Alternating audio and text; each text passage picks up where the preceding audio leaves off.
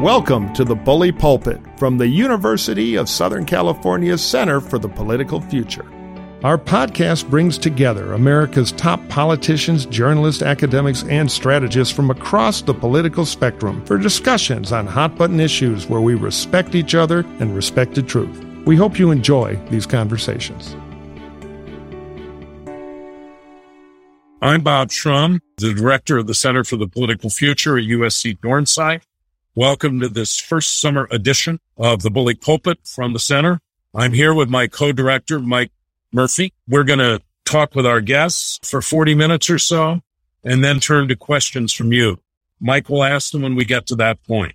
Let me introduce our guests. Ira Reiner headed the world's largest local prosecutor's office as the 39th District Attorney of Los Angeles. He also served as LA City Attorney, LA City Controller, LA City Fire Commissioner, and President and CEO of the LA Homeland Security Advisory Council. We're proud to have him join us as a fellow this fall to lead a study group on police and prosecutorial misconduct. Noelia Rodriguez served as press secretary and director of communications for First Lady Laura Bush and as deputy mayor for Dick Reardon here in Los Angeles. She's currently the chief of staff at Metrolink, Southern California's regional rail system. So let me turn right away to a question about local politics, because it was Tip O'Neill who popularized the phrase, all politics is local, and a lot of it does seem to be local right now.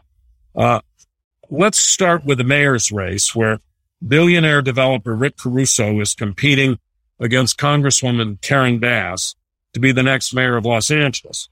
What should they be doing in their campaigns? How do you handicap the race? And will homelessness and crime still be the dominant issues? Ira, you want to start off? Well, thank you. Yogi Berra is alleged to have said that the hardest thing to predict is the future. So, trying to predict a political race, as you guys know better than anybody, is, well, put it this way, as difficult as it may be, you know, if I could go to the track and wait till the stretch run before I could place my bet, I'd probably do pretty well. And right now, we're in the stretch run for the mayor's race, and it looks like that Caruso is way back in the stretch run. I mean, there was a 12-point swing from election night when then the late ballots came in, and now Karen Bass has a 7-point lead. The primary electorate typically should favor someone like Caruso because he is, however he is registered, he's more or less perceived to be a Republican. And Democrats historically are much lazier to vote in primaries than Republicans. So come the general, you would expect Karen Bass to do better than she did in the primary. Well, she doesn't have to do better. It's Caruso who blew $40 million in the primary, which is a number that's incomprehensible.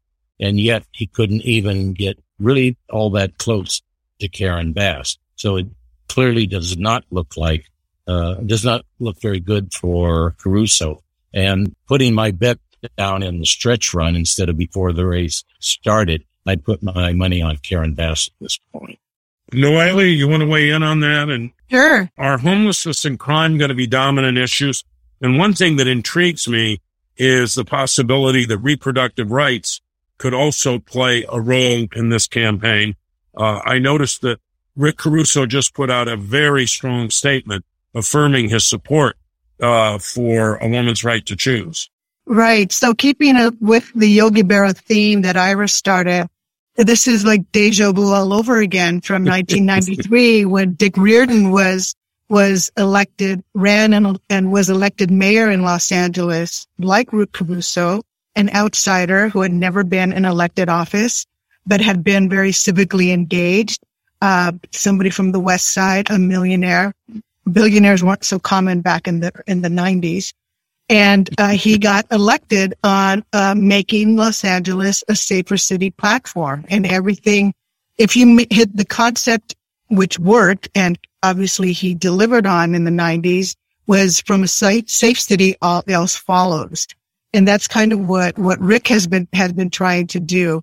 Of course, the big difference this year with the election calendar is in 93, you had an election in March, and then the 2 months later or so was the general.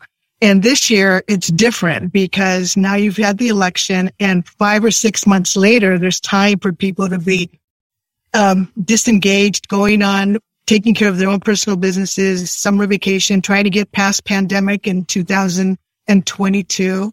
And also the economy is the big deal. The prices of gas are skyrocketing. And the other thing, Bob, is crime. It's now an issue again. And I'll tell you, my office where I am today is at the Intercontinental Tower in downtown Los Angeles on 7th and Fig. And I park across the street from our building. Talking about crime, this morning as I was pulling into the parking lot, LAPD officers were there handing out this flyer, telling people, the drivers coming in, that there have been incidents of break-ins into your car.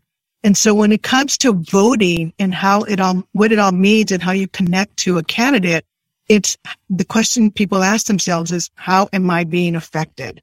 And as a single woman in Los Angeles, crime is at the top of the list, followed very closely by the economy. And so those are the kinds of things that people are going to be thinking about over the next several months until we have the election again, which seems like an eternity from now in November.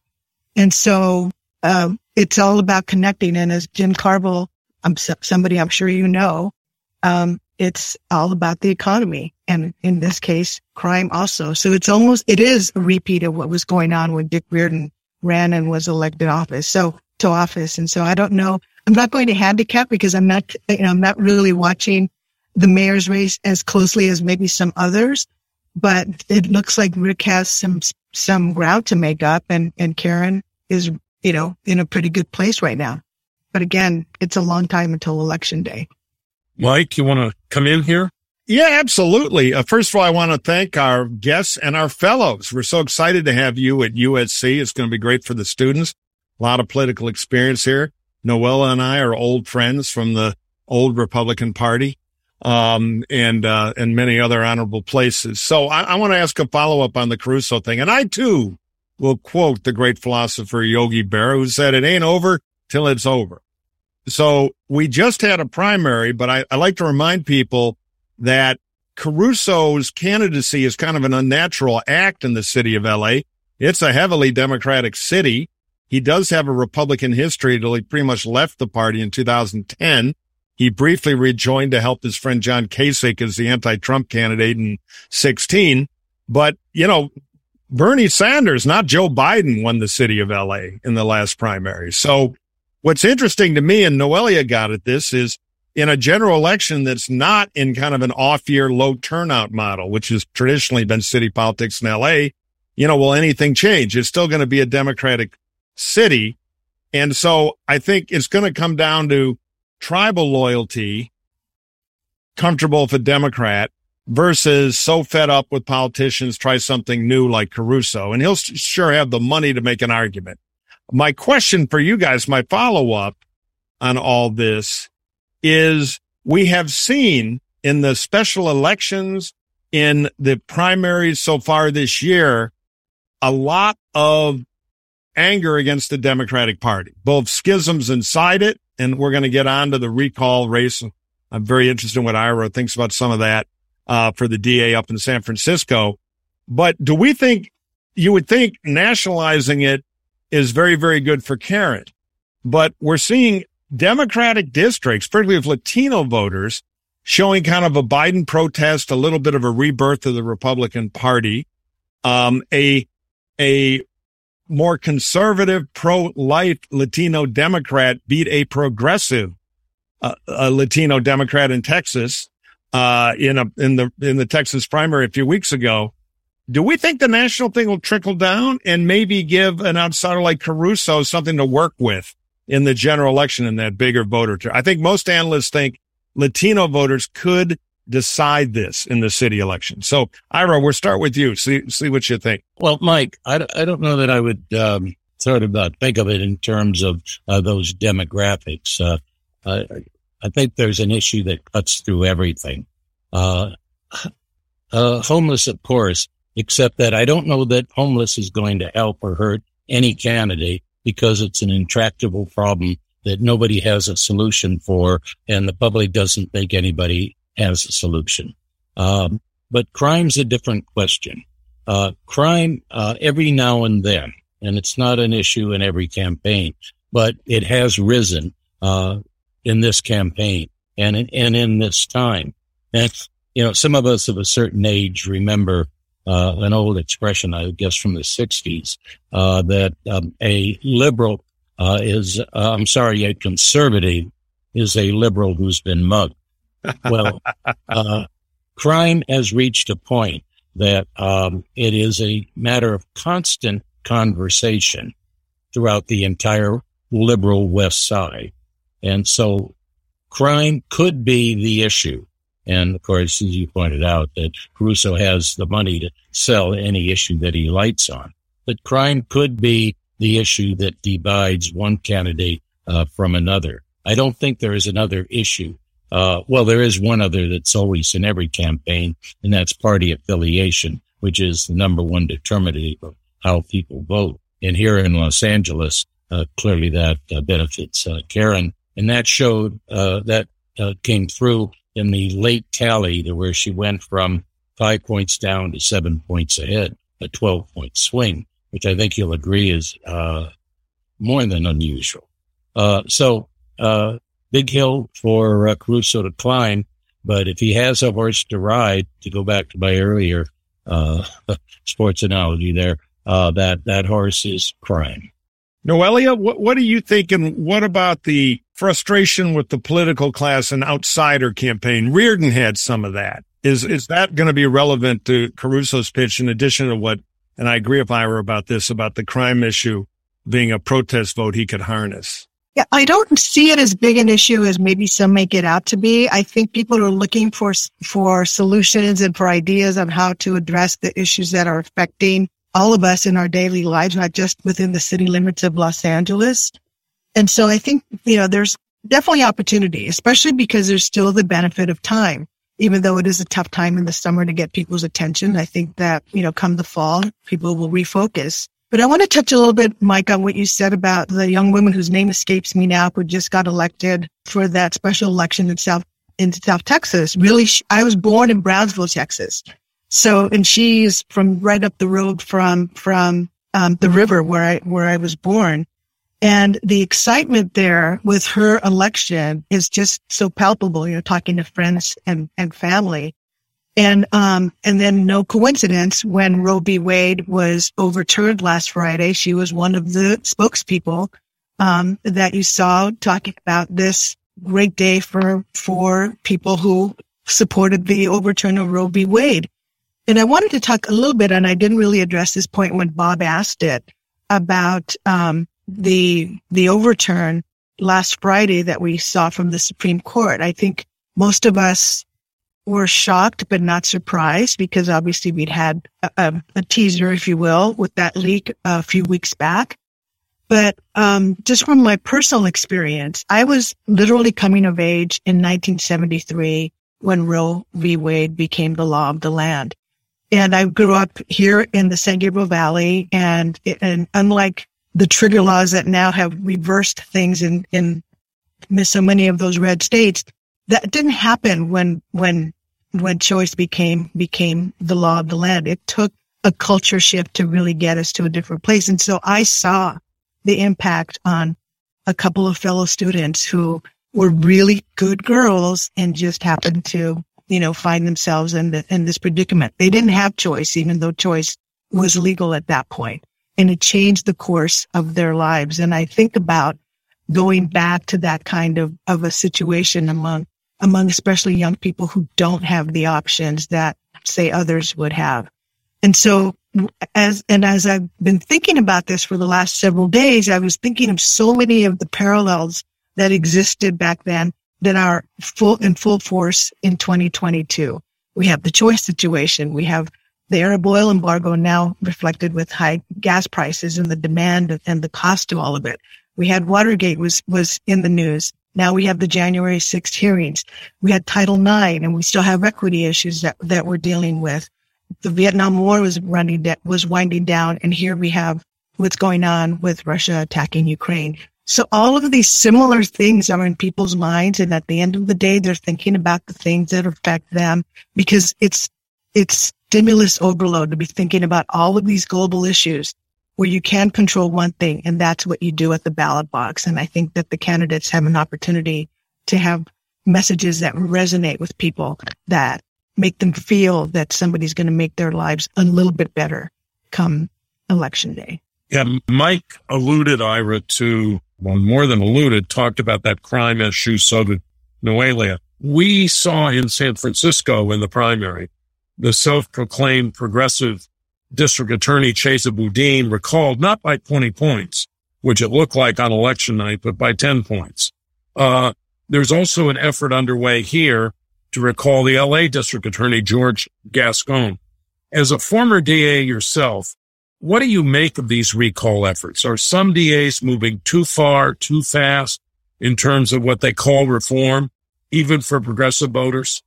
Bob, I don't think that's the proper analysis of too far, too fast. Let me limit whatever comment I make to L.A. because we have enough here dealing with the L.A. DA without my trying to handicap what's happened in San Francisco. I don't read the Chronicle up there, so I don't follow that close enough. No, I don't think it's too far, too fast. When he came in with good ideas, but very, very bad execution. And you could put that in all caps, the execution of it. There's a real quick 15-second or 10-second story about Erdogan, in Turkey. There was a square, with lots of grass and trees and kiosks, and families would gather, and it was extremely popular. After he was elected, he decided a higher and better use for that property would be to pave it over and put up buildings. Well, that had a very strong reaction from virtually all of Istanbul, that they wanted that park setting in the middle of a urban city to remain. And so with all of the reaction, Erdogan's response to it was, we were elected, we get to decide. Well, that's the difference between governing, that is building a consensus, and ruling. And what happened, and this is what I mean by some very good ideas, but very bad execution. The first hour of the very first day that George was in office, he had a printed list of a whole bunch of changes, some of which were rather startling, others were not so much. But they were issued within the very first hour, not the first day, the first hour he's in office. You can't do that to 1,000 employees, particularly if there are 1,000 lawyers, for God's sakes. I mean, trial lawyers. You're going to do that with 1,000 trial lawyers? And what happened is that it hit critical mass and it exploded. And it not only exploded with his entire office, but it exploded with the judiciary that the office deals with. There was no consultation there at all. What he clearly should have done, and it was you could call it a rookie mistake, or that he was just under too much pressure from support groups that too often the only passing grade is 100%, and they want it now. And so what he did is, I believe he squandered an opportunity for significant change. Now, I don't know that the recall is going to qualify with the number of signatures. If it does, I think he's history. And if he isn't recalled at the next election, his chances, Yogi Berra to the contrary, he has almost no chance of being reelected. And it's not because of the underlying reform.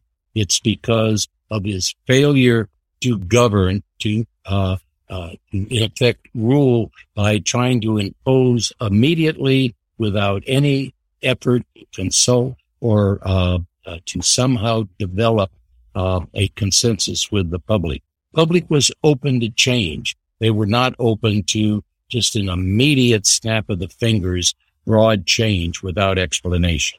Excellent point, Ira. There's such a difference between governing and leadership. And in this example that you cited, just ruling, which is not that's not what people vote. They want to be able to have influence in what happens among their elected officials. So, Noelia, I'm going to turn to you and then give this back over to Mike. As a longtime Democrat, you worked for two prominent Republicans, Laura Bush and Dick Reardon. We seem to be living in a time when crossing partisan lines to find solutions is more and more difficult. How do you react to the extreme political divisions we see in the country today, and what can we do about them? Well, my gut reaction is always sadness, because I was so fortunate that when I entered politics at the beginning of 1994, unfortunately Ira was already beyond his elected days at that point, so we never got a chance to work when I was at City Hall. We didn't work together. But I was so fortunate to learn among and see and witness, bipartisanship in action. John Ferraro was just a prince among men, and he at that time was the president of the LA City Council. And so there were still Republicans on the city council back then. I think there were 3 or 4. So they were in the ending days of that species at the LA City Council. But it was such a great time to see the behind the scenes conversations that were happening. It wasn't so much about getting credit, but getting things done. And so I learned under that model. And there was still a little bit of that when I went to the White House, because in those intervening years in the 90s, the decade of the 90s, you started to see a shift, and the contract with America was kind of turning the page a little bit and the way people saw politics in Washington, D.C. And so I believe there's still hope.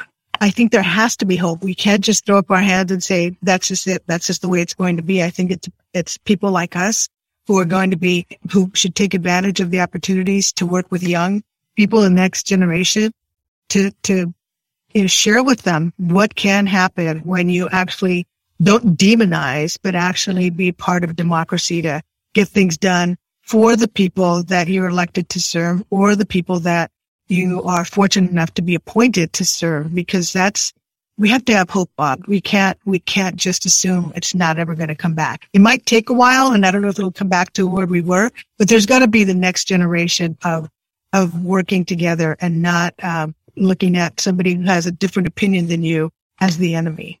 Yeah. Well, Mike, you and I ran campaigns against each other.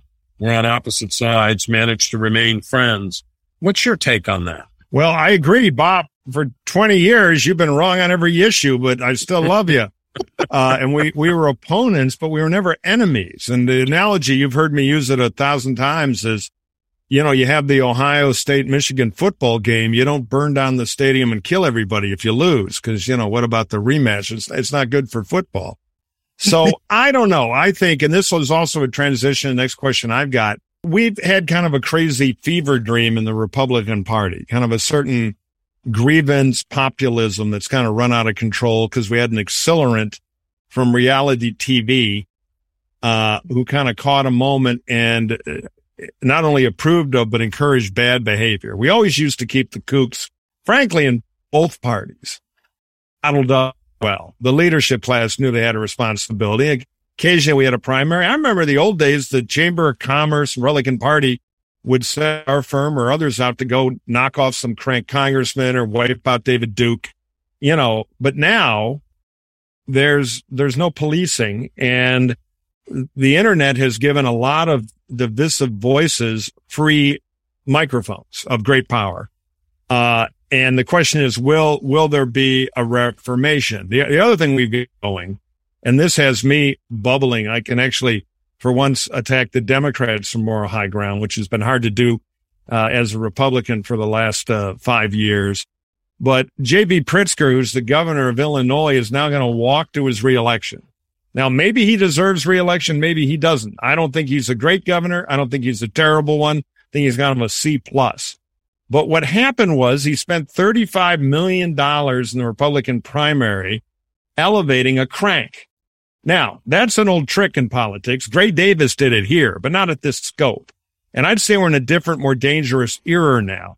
And the problem is, and you can argue the crank had his rich donor and everybody had the non-crank Republican, the mayor of the second biggest city in the state, Aurora, very moderate GOP guy, got smashed last night. He had a rich guy behind him. But the bottom line is Pritzker took choice away. There's no election now.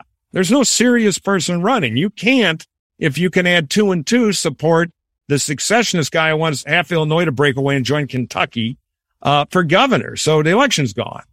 And so we're now in this wild west of politics with no responsibility at many levels, cynicism and everything else. So we at the center try to model the idea that there can be a greater purpose in politics. And people sometimes say, we love how bipartisan we are. We're not bipartisan. We're both partisans. We disagree on a lot, but we want a mutually respectful politics with a common set of facts. And that's what's gone. And the problem, I'll just finish up by saying, I remember when I was a kid, my mom had a sorority sister. I was in Detroit. They were in Chicago, who was married. And, you kind of look at your parents' friends, who's interesting, who's not. And her husband, Jim Head, was like the coolest guy of all. He had been a Navy pilot. He flew with John Glenn. And he was Don Draper. He was an ad man at Leo Burnett, the great Chicago ad agency. They invented McDonald's and many other. And it was easily the best ad agency for a long time in the Midwest. Huge power. And I was talking to him once when I started out in politics years later. And he said, it must be so fun to run all those ads you guys in politics get to run. Over at McDonald's, we're dying to run an ad that Burger King will give you worms. But the minute we do that, a week later, we've killed those jerks at Burger King we can't stand. But we've wiped out the whole hamburger business. And the pizza guys will rule the world then. We can't have that. So we're destroying the category now with this I'm right, you're evil stuff. And I do think, and this is my transition to a question, so I'll stop talking. The hearings in the last 48 hours have been very powerful in Washington. Normally it's a food fight. But we see this woman who was a good rank and file young soldier in the Republican Party saying enough and having the courage to do what a lot of these potentates and Senate leaders and others have not had to do, which is tell the damn truth.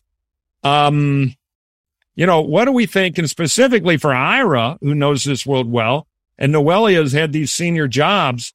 For Ira, the question for Noelia, I just like your take on the whole thing. And Ira, I want to know, you think there'll be a prosecution now?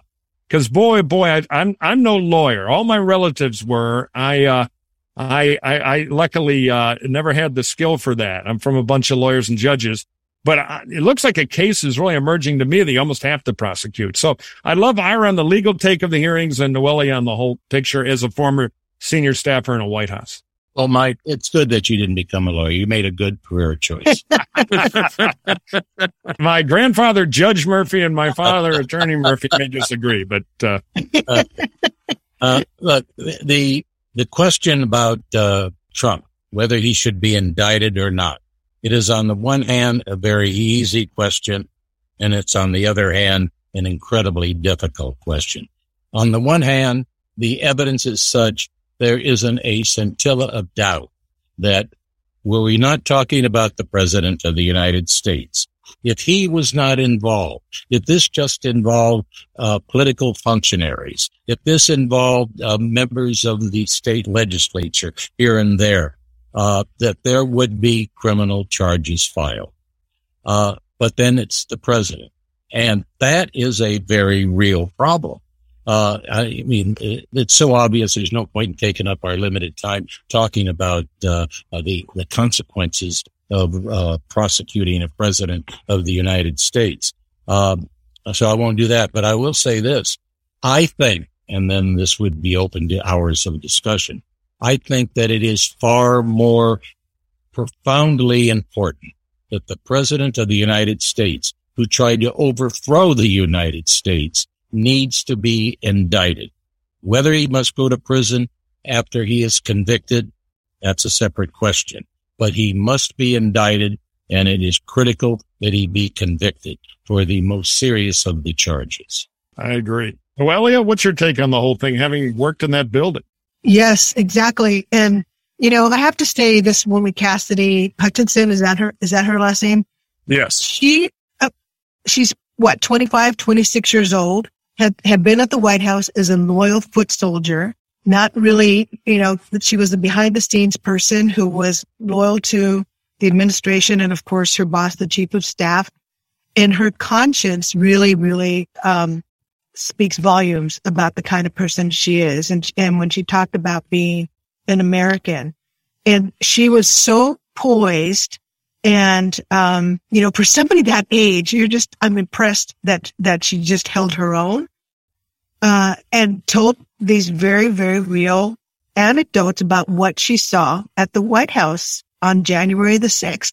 And what I found interesting was after the fact, when you saw all of the talking heads being interviewed, suddenly she has all these really close friends that she probably didn't have when she was at the White House, because everybody wants to be attached to somebody who's been brave and has a conscience and is riveting the nation on this conversation. Obviously, we're going to see what plays out in the next few days in terms of response from the people that were the subject of the commentary that she shared. But just from the standpoint that she was so poised in her youth, that's part of what gives me hope that people like her, who are obviously she's going to be paying a price for all of this from a career perspective, but there's a greater price that she's going to benefit from, and that's being a solid American who has been loyal to the American people as opposed to one person when she had to speak up, and her conscience really ruled the day yesterday. Noelia, I have to ask you, did President Bush ever throw his lunch against the wall? No, but he ate it too fast to get to that point. Though it happens a lot in politics. I remember the Rick Lazio campaign. I went to go see the unhappy candidate on the bus, kind of dreading it. He and I didn't get along real well. And this poor staff kid came out wearing a tuna salad sandwich on his head, saying, I guess he wanted chicken salad. I will say, Bob, that there was the famous incident where he choked on the pretzel. I think it was probably Super Bowl Sunday, and maybe his team wasn't winning. I wasn't sure what the specifics were, but that was a very news-making event when he was choking on the pretzel. Unfortunately, he survived.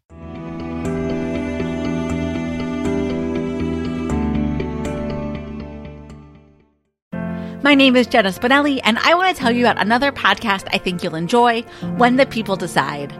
It's a show about ballot initiatives, the people who organize them, and how they've shaped American politics. You'll hear how everyday people used the ballot initiative to push for change on issues they care about, from political reform to civil rights to criminal justice and everything in between. Subscribe to When the People Decide wherever you're listening right now.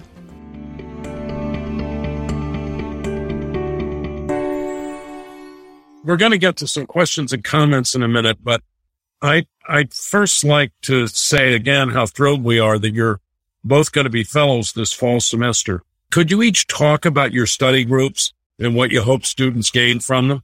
And either one of you can go first. So just a little bit of some more of what we've kind of floated here in this conversation today. I had the great fortune to be a press secretary for the mayor of the second largest city in America. And a little bit about that. I had never been in politics. I didn't even vote for Dick because I never lived in the city of Los Angeles. So I constantly reminded him that I'm not going to vote for you. So just, get over yourself. And we had such a great working relationship at a great time. We worked with, President Clinton was in office. We worked with Mayor Daley and Mayor Giuliani, who were in Chicago and New York respectively. So we had two Republicans and a Democrat in the middle, getting things done at the federal level with the Democratic White House, all in the interest of our respective cities. And that was just, that's the university that I went to when it came to politics. And then I was able to transition to a Republican White House. And I remember when the person contacted me to say that she was scouting for candidates for Mrs. Bush's press secretary and director of communications, I said to her, Anna Perez, who had been Barbara Bush's press secretary, said, Anna, I'm a lifelong Democrat from the state of California, and I just worked as the president and CEO of the Democratic Convention Host Committee. What part of that adds up to, we're going to put you in a Republican White House? And she started laughing and she said, Laura's going to love it and probably George will too. And thankfully they did. And so I went there and I saw a whole different perspective of public service and politics at not only the federal level, but internationally as well. So I became a citizen of the world. I like to think of myself that way.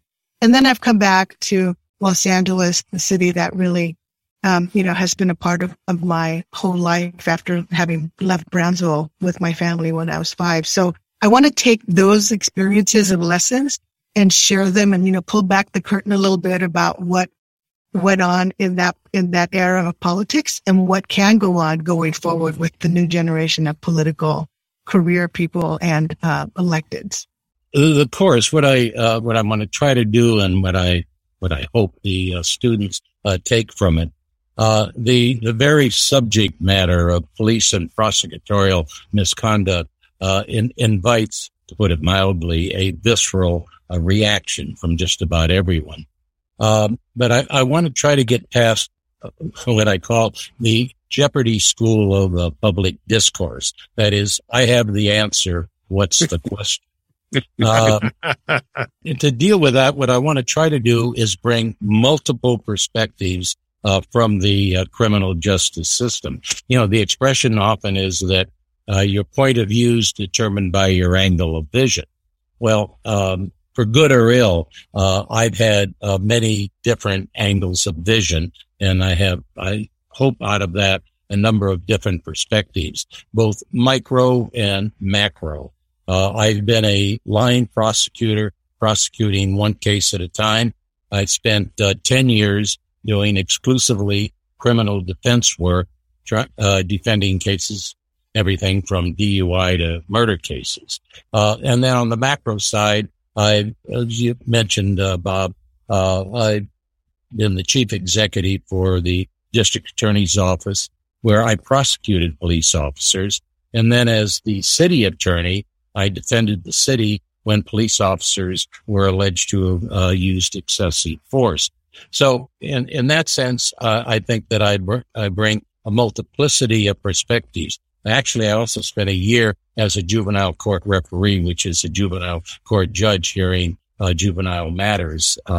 So given all of that, back to that Jeopardy comment that I made, I do hope that notwithstanding the visceral reaction that I expect most students are going to bring to the discussion, because we all do when the subject is police and prosecutorial misconduct, but that there is an openness to see multiple perspectives. And if I can bring that to the class, then I think it's what I accomplished what I'd hoped to do. Mike, do you want to pick up with some, you might have another question of your own, or pick up with some of the audience questions? I've got one quick question, just curious for Ira. I was listening to him, making a note if they ever finally make a case against me, I know I'm going to hire for criminal defense. I beat the rap so far, but they're closing in. Okay. I'm just curious, from your long experience in city politics and in the current environment, both crime and everything, just one more mayor's question. Do you think the LA cop union endorsement means much? Is it a plus or a minus? Is it significant or not in current LA city politics?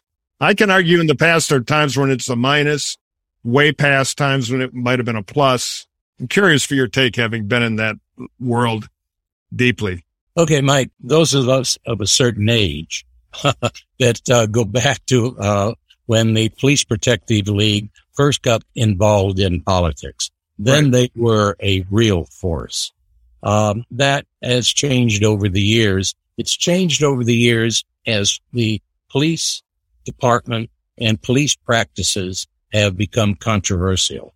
And so the impact of the Police Protective League pretty much tracks the way the public has reacted to the police department. There was a time, and it wasn't that long ago, that police were highly regarded.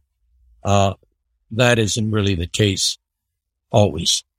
I'm treading carefully here. And so the endorsement of the Police Protective League is not particularly significant. the Police Protective League learned long ago that an endorsement really is nice, but it's not enough. Money talks. And so they do put a lot of money into campaigns. And to the extent that they run, or their consultants run effective attack television, which is really the only thing they do, then yeah, they are forced for that reason. But the endorsement as such of the Police Protective League is vastly less significant than it was back in the day. Gotcha.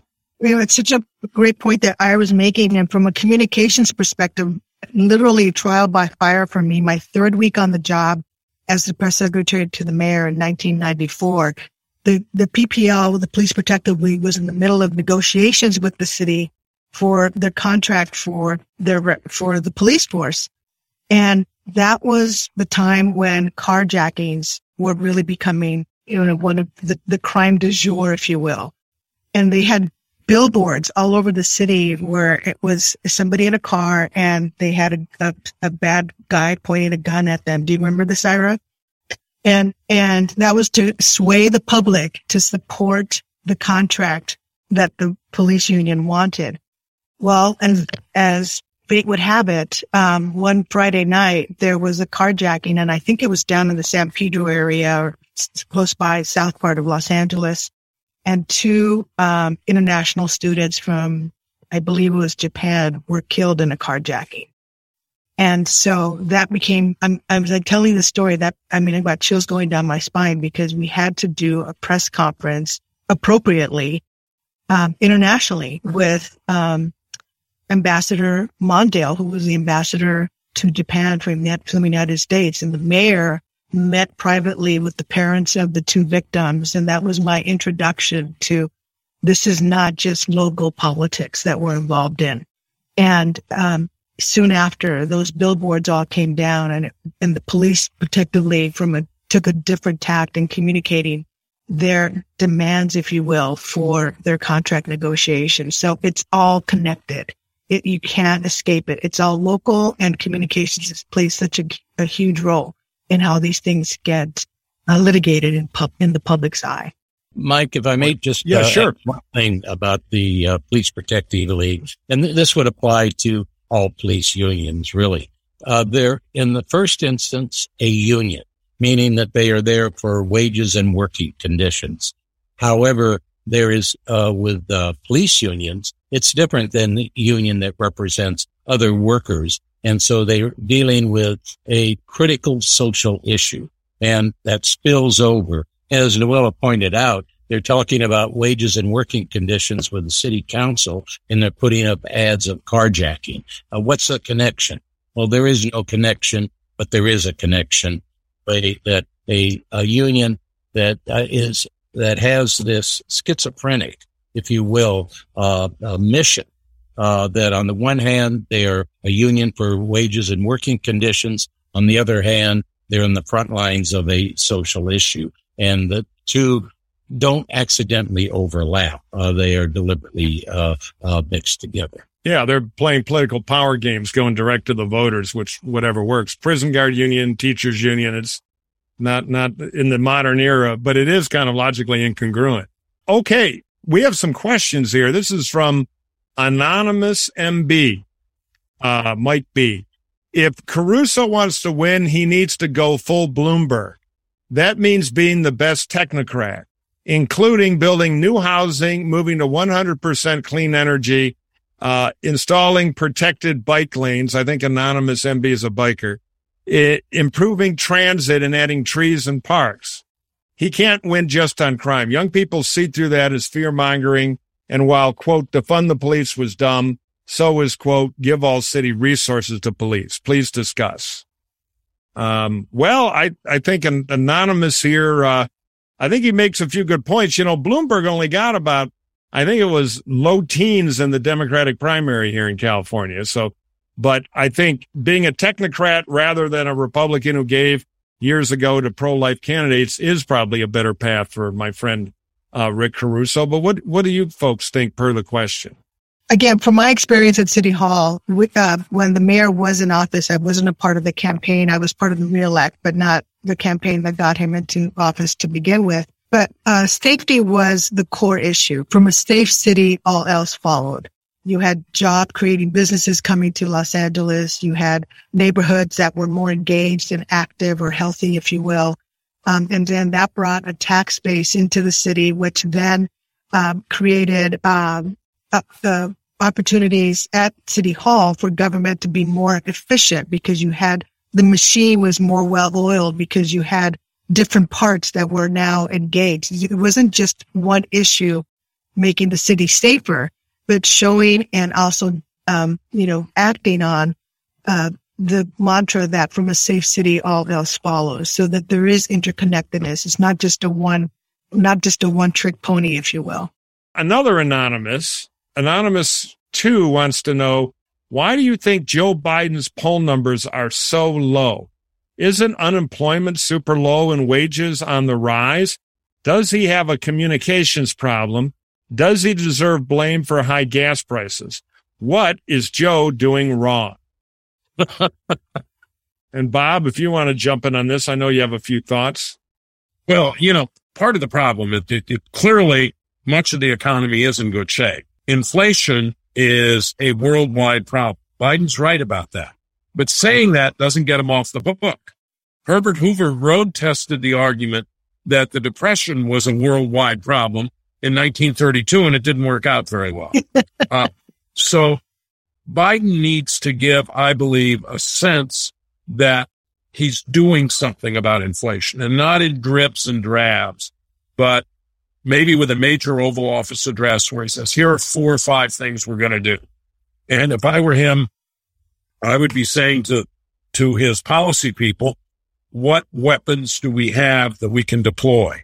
People forget that in 1934, the economy was actually still very sluggish. The recovery was very slow.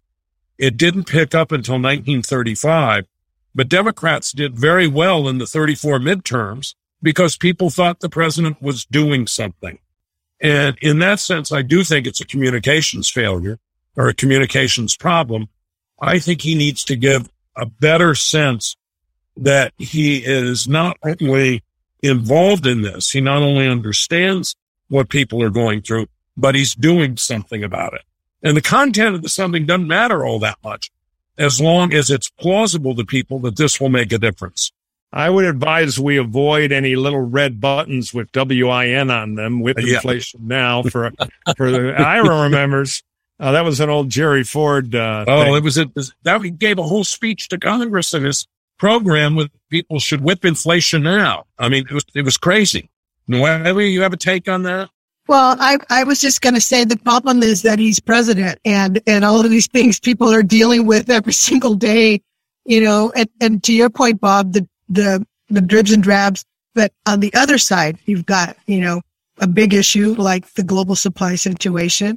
Then more recently, the baby formula situation.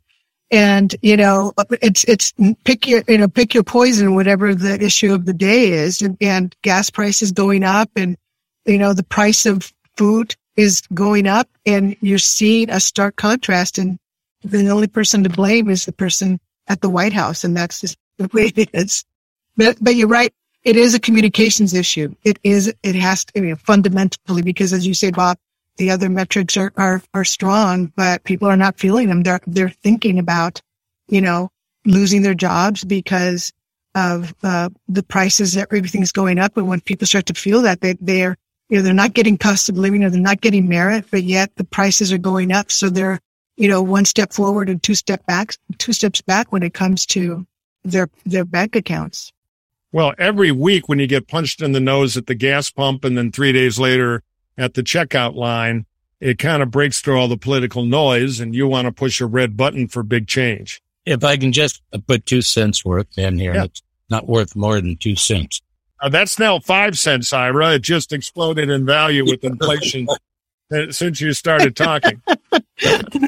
A good point, Mike. All of these obviously matters. I mean, with inflation, you buy gas, and it just cost me $115 to fill my tank.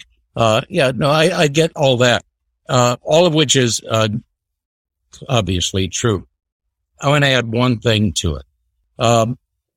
When Biden came in, the underlying theme, the one that cut across every issue, was we were getting away from the incompetency of the previous 4 years. And now, for God's sakes, we have competency. And, like everybody's mother said, you only get one chance to make a first impression. Well, unfortunately for Biden, his first impression was the chaos of the withdrawal from Afghanistan, where this was to be a competent administration. And I'm not saying this to put the blame on Biden. That's a different discussion there. But the fact of the matter is there was chaos, and it's all on Biden. He was the president at that time. He has never recovered from that moment. And inflation and everything else hasn't made it easier. And with COVID not going away entirely and then starting to resurge, and we could go on for a lot of other things as well. But the critical point is that on that first impression, he lost it very big time in Afghanistan, and he has never recovered. And now, how do you recover? Well, I don't know. I would agree with that, and I just chime in. Also, they made a switch from running on normalcy and no more drama and center Democrat. When they got elected, I think they let the House liberal wing run a little while, and he started to be perceived as FDR2, big programs. And remember, we've had an asset bubble. We've had negative interest rates because all the world's central bankers flooding the money supply. We have not had a fiscal conservative run fiscal policy in America for years. Trump was a huge spender. Biden was a pretty big spender. And, shock and surprise. We dramatic COVID spending was tremendous, roughly equivalent to the Second World War in real dollars. Now, you can argue we had to do it all. Others would argue maybe we did a little too much.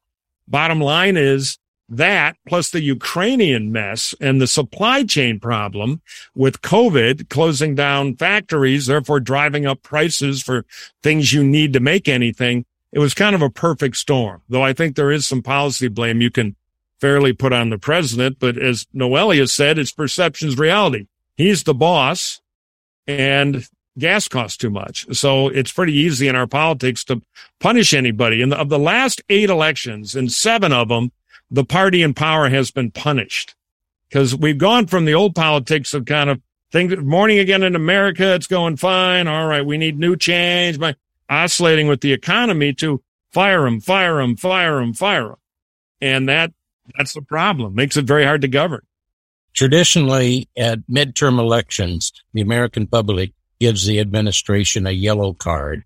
And in the general election, they give them a red card. Yep. And, people want to punish somebody. But now a good Democrat at this point would say true, but there's a lot of history of a bad first-year midterm followed by a big comeback. And I can make the argument the Republicans are going to win the House. They have a good chance, so not as tight to win the Senate, where we have some insane candidates. That always is a problem. In a wave election, less of a problem than it probably ought to be. But anyway, then they may try to impeach Biden and do all kinds of crazy stuff once they get in power, and then it becomes more of a referendum on them in an electorate that likes to fire people. So, I think Biden's bigger problem is the internal politics of the Democratic Party. Will they instantly in the first quarter start talking about primarying him, kind of leaving the decorum of the old days where you gave your president a little time to reset or not? So we're going to have a lot at the center to talk about next year as this all plays out. I have a great question here, short and sweet, from Anonymous. What happened, people? No courage? Come on. We're naming our names of these crazy opinions here. From Anonymous 3. What gives you hope about politics today? You have to reach, but I think that we're out of time. I'll tell you, the young kids we deal with at the center give me some hope. I'll get corny. To paraphrase Martin Luther King, I think that the arc of the American political culture bends toward democracy. And I would describe Trump like an oil spill. that it by and by, it washes away. And, it's, Trump, there never was a once upon a time in politics and happily ever after. That never defined politics. Right. But it is qualitatively, different now. And Trump was a demagogue for his time. And he just sort of, if I may put it this way, bluntly, if not crudely, he gave the world the finger with both hands and he hit a responsive chord. And, that's what I mean by saying that Trump, was a demagogue for his time, that, he didn't create, this undercurrent, but he understood it in a, feral way, and he scratched every sore until it bled. And that's the story of Trump. And we're seeing Trumpism, but I see that like an oil spill, that as much as it despoils everything, by and by nature takes over. And I think the American political culture, deeply embedded, will take over, in time. And I hope not too much time. Yeah. To build on that, I agree with Ira, and the American culture dictates it. And I hate to use the word dictates, but what gives me hope is the Center for the Political Future. I think it's such important work that you're doing there. And I'm so excited to be a part of the team come September, because it gives us all a platform to share from our varied experiences. So many highlights, quite a few lowlights, which people need to know about because they exist and they're always going to exist. But to hopefully inspire the next generation of leadership in politics and public service. We believe in it. We live it. Our hearts are in it. And I'm looking forward to being a part of the conversation that's going to continue that, because we all know democracy is hard, but it is absolutely worth it. That's a great note to conclude on. I want to thank both of you. I want to welcome you to the center and tell you how proud we are that you're joining us. And I want to thank our audience and invite them to tune in next month for our next summer edition of the Bully Pulpit with 2 more of our new fellows. Thanks, everybody. Thank you for joining us on the Bully Pulpit. It helps us a lot when you subscribe and rate the show 5 stars wherever you get your podcasts. Follow us on Twitter at USC POL Future. That's USC POL Future. Follow us on Facebook and YouTube, and visit our website for upcoming programs.